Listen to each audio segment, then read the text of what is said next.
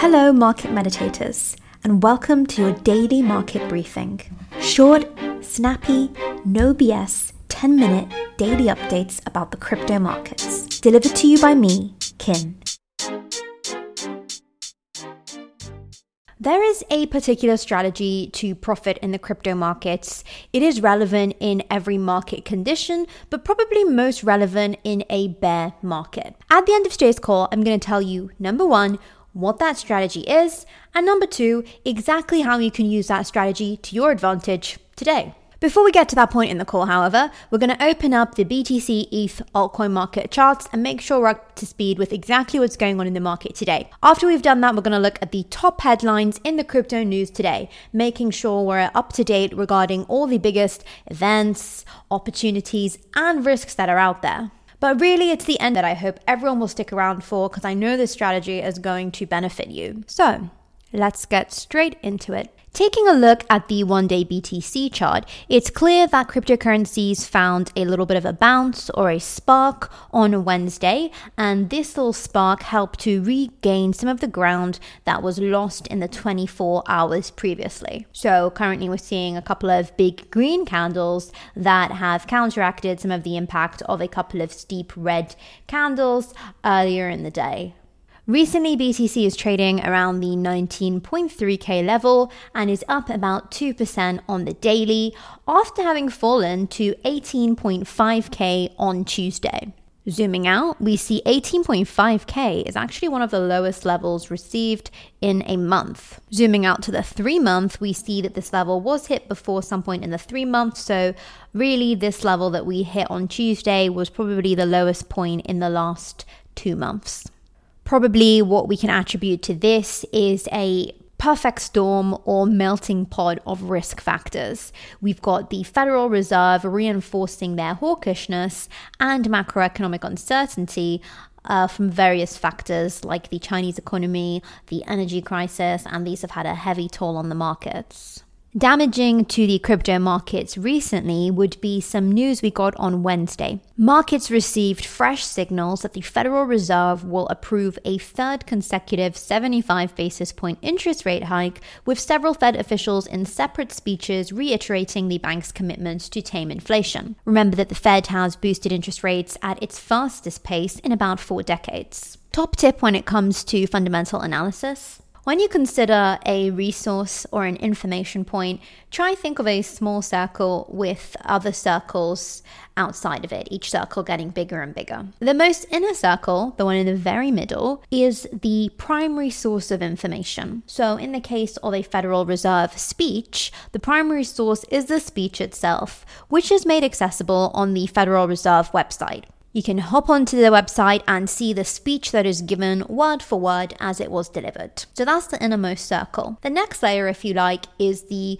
first or main news agency to talk about the event. So a lot of the time when we have these big Fed events, Reuters will publish an article talking about it. As you go further out the circle, more and more subjectivity comes into the picture because, of course, Reuters will be giving you their interpretation of that primary resource. Then, zooming out to the next layer, we might have a CoinDesk or Cointelegraph article, which is covering Reuters' interpretation of the actual primary source. So whilst it's useful to look at other people's interpretations, I always like to go to the primary source to reaffirm what is being said. So when you get Fed speeches, announcements, etc., it's useful to see what other people are saying about it, but you can always hop onto the Federal Reserve website and see for your own eyes. The first clue that the Fed remain hawkish is the title, Bringing Inflation Down. Doesn't get much clearer than that. Next, if you like, you can search for the word inflation. So instead of reading the whole report, you can just shortcut to the important bits for the markets. So check this out. We are in this for as long as it takes to get inflation down. So far, we have raised the policy rate to the peak of the previous cycle, and the policy rate will need to rise further. They're literally telling us that they're going to keep raising rates until inflation is down. Raising rates is negative news for the crypto markets, for risk markets, and it's no surprise that there was a sell-off recently in response to these kind of speeches by the Fed. In terms of Ethereum, we see that the ETH prices have reverted to their on and off trend of outperforming Bitcoin, rising nearly 7% on the daily, trading as high as 1.63k, as crypto markets recovered some of their excitement for the merge, which of course shifts the Ethereum blockchain from proof of work to a more energy efficient proof of stake. We say this is a on-off type relationship because, of course, recently Ethereum also hit 1.5k for the first time in more than a week. Among other major altcoins, Algo, the proof of stake carbon negative blockchain network Algorand, recently rose more than 6% after the company announced a protocol upgrade. In terms of other major altcoins, Algo, the token of proof-of-stake carbon-negative blockchain network Algorand, recently rose more than 6%. This came after the company announced a protocol upgrade. Other notable altcoin winners include YGG and CRV, which jumped more than 12% and 11% respectively. So now that we've covered the BTC, ETH, and altcoin market charts, we're going to move into the top headlines of the day. Once we've done that, we're going to go into that secret great strategy that you can use in all market conditions, but in particular in a bear market. If you are up to date in the NFT realm and you are a fan of Solana, then you've definitely heard of y00ts. The startup Dust Labs, which is responsible for both y00ts and DeGods, has just raised $7 million. Let's take a closer look at the startup and the popular NFT. Dust Labs has raised $7 million in seed money from an array of venture capital firms in order to further build the ecosystem.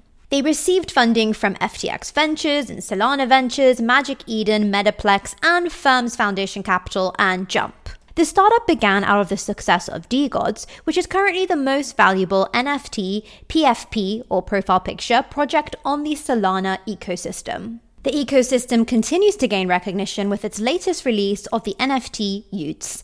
Minting a tube unrevealed y00ts NFT costs roughly 375 Dust, roughly $900 at the start of the mint. At the current time of this recording, they are 2,427 Dust, roughly $4,700. The NFT whitelist included soccer legend Wayne Rooney and comedian Howie Mandel. Whilst we do not know where the prices will go from here, this is good for the Dust ecosystem and the Solana ecosystem as a whole. So Solana NFTs was headline 1, now we move on to headline 2. Aave Companies, a development lab overseeing crypto lending protocol Aave, is seeking over $16 million from the Aave community to pay for development work on the platform. Decentralized autonomous organizations, or DAOs, like Aave, rely on community votes and proposals to determine their path. Decisions are made by token holders who vote on issues, new developments, growth plans, and other issues proposed by their communities. We propose that Aave DAO retribute a total of $16.28 million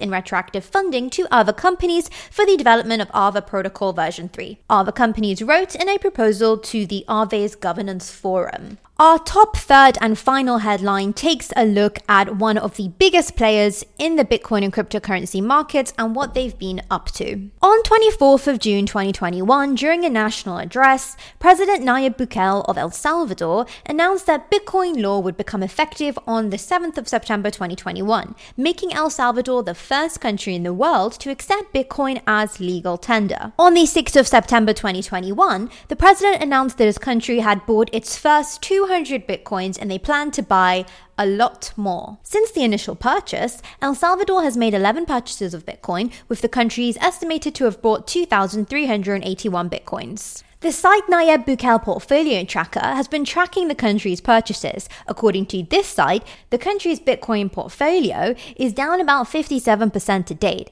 It estimates that they have spent more than $107 million on Bitcoin and lost more than $61 million, based on the current market prices. The last purchase made was on the 1st of July 2022.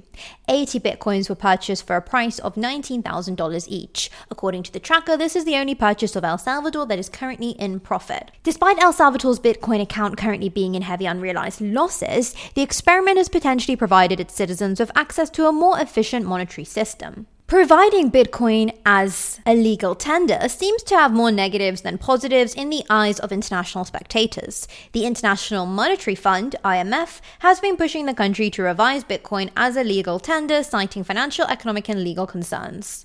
This will be a really important story to continue to watch because what El Salvador has done is going to pave the way for a lot of other countries that are struggling with an economy that relies only on fiat currencies. A lot of South American countries come to mind that have been struggling with hyperinflation and inflation for a really long time, and of course certain countries in Europe that have been struggling with fiat currencies, for example Turkey with the Turkish lira. So that is the top 3 headlines done. We've looked at the charts, and now we're going to go on to the main part of this call, which is that strategy I've been telling you about for the crypto markets. It is not a smart strategy without smart money. A significant barrier to profit in crypto is the sheer amount of low-quality information regularly shared with the community.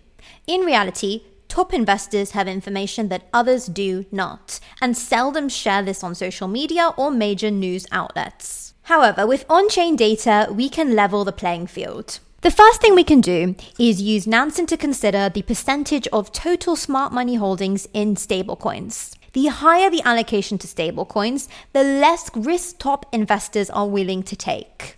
So it is not surprising to see that line is trending upwards for a long time because, of course, market conditions were not looking good and likely that smart money was not as keen as usual to take big positions. In June, this reached peaks of over 18%, showing that smart money had sidelined significantly more of their capital than usual. Since then, stablecoin allocation has dropped to 10%, an indication smart money have been deploying their capital. However, even after this drop, allocation to stablecoins remains higher than the majority of 2021, highlighting a macro aversion to risk. These kind of dynamics can be some of the early clues regarding what is happening with regards to the overall macro sentiment of the market.